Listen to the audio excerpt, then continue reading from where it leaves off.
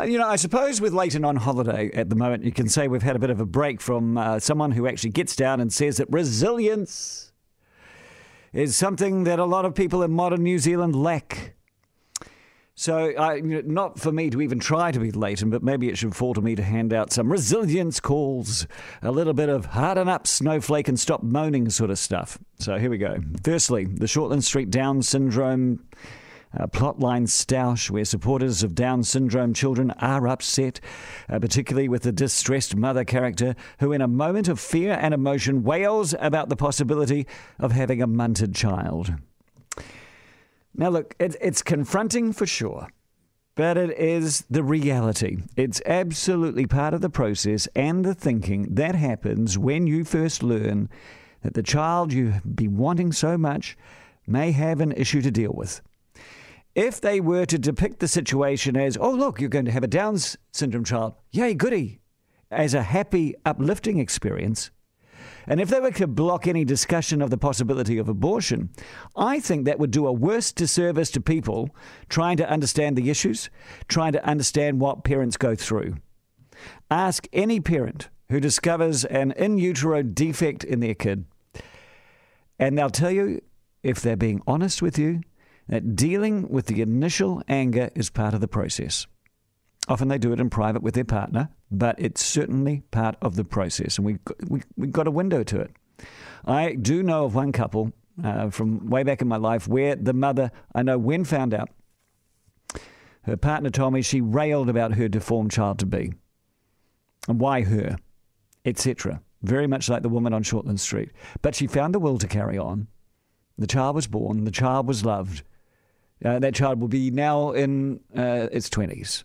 This is an ongoing plot line as part of a television series, and we will wait to see where these fictional parents go with the process.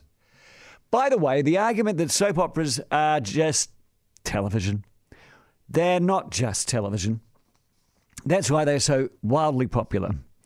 They, in fact, are life writ large, and why the best plot lines in soap operas are mired in the messiness of real life and real emotion, like someone so upset that they might have a munted child.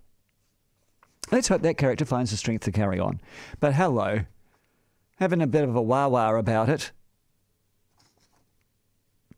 Now, on the furore of Winston Peters saying kick Fatty out about Jerry Brownlee in the House yesterday, well, it deserves a bit of a tut-tut for the acting Prime Minister to use such language in the House, but to get all up in arms about sizist language is just a little rich, because Winston and Jerry are grown-up people who are more than capable of sorting things out amongst themselves if Jerry took any offence. Meanwhile, Peter Goodfellas, getting stuck into Winston for his clothing and his smoking and his whiskey drinking. Hello, it's what they do, they're kids. It's not on to call a fatty fatty if you don't know the fatty. But actually, it's none of our business if someone calls someone they know well fatty, and that's what happened with Winston Peters. So harden up. Stop complaining.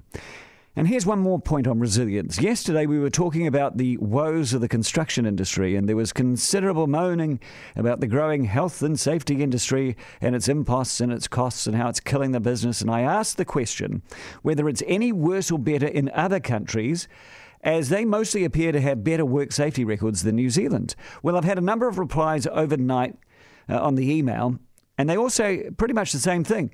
They say, wait for this, New Zealand, it's more stringent overseas. One writer said that we're about 5 years behind Australia, and that if you're doing a contract for an Australian state organisation, it's really strict. And I'm going to quote from this one as well. He said, almost every site you walk on in Auckland would almost certainly be shut down if we were in Australia. But, we have a very vocal sector of the society who moan. A lot of them are quite well off too. Harden up. Deal with the health and safety issue. Reject, of course, the mad claims. But stop moaning, because it's not going to kill you, unlike the accidents that killed 40 people at work last year.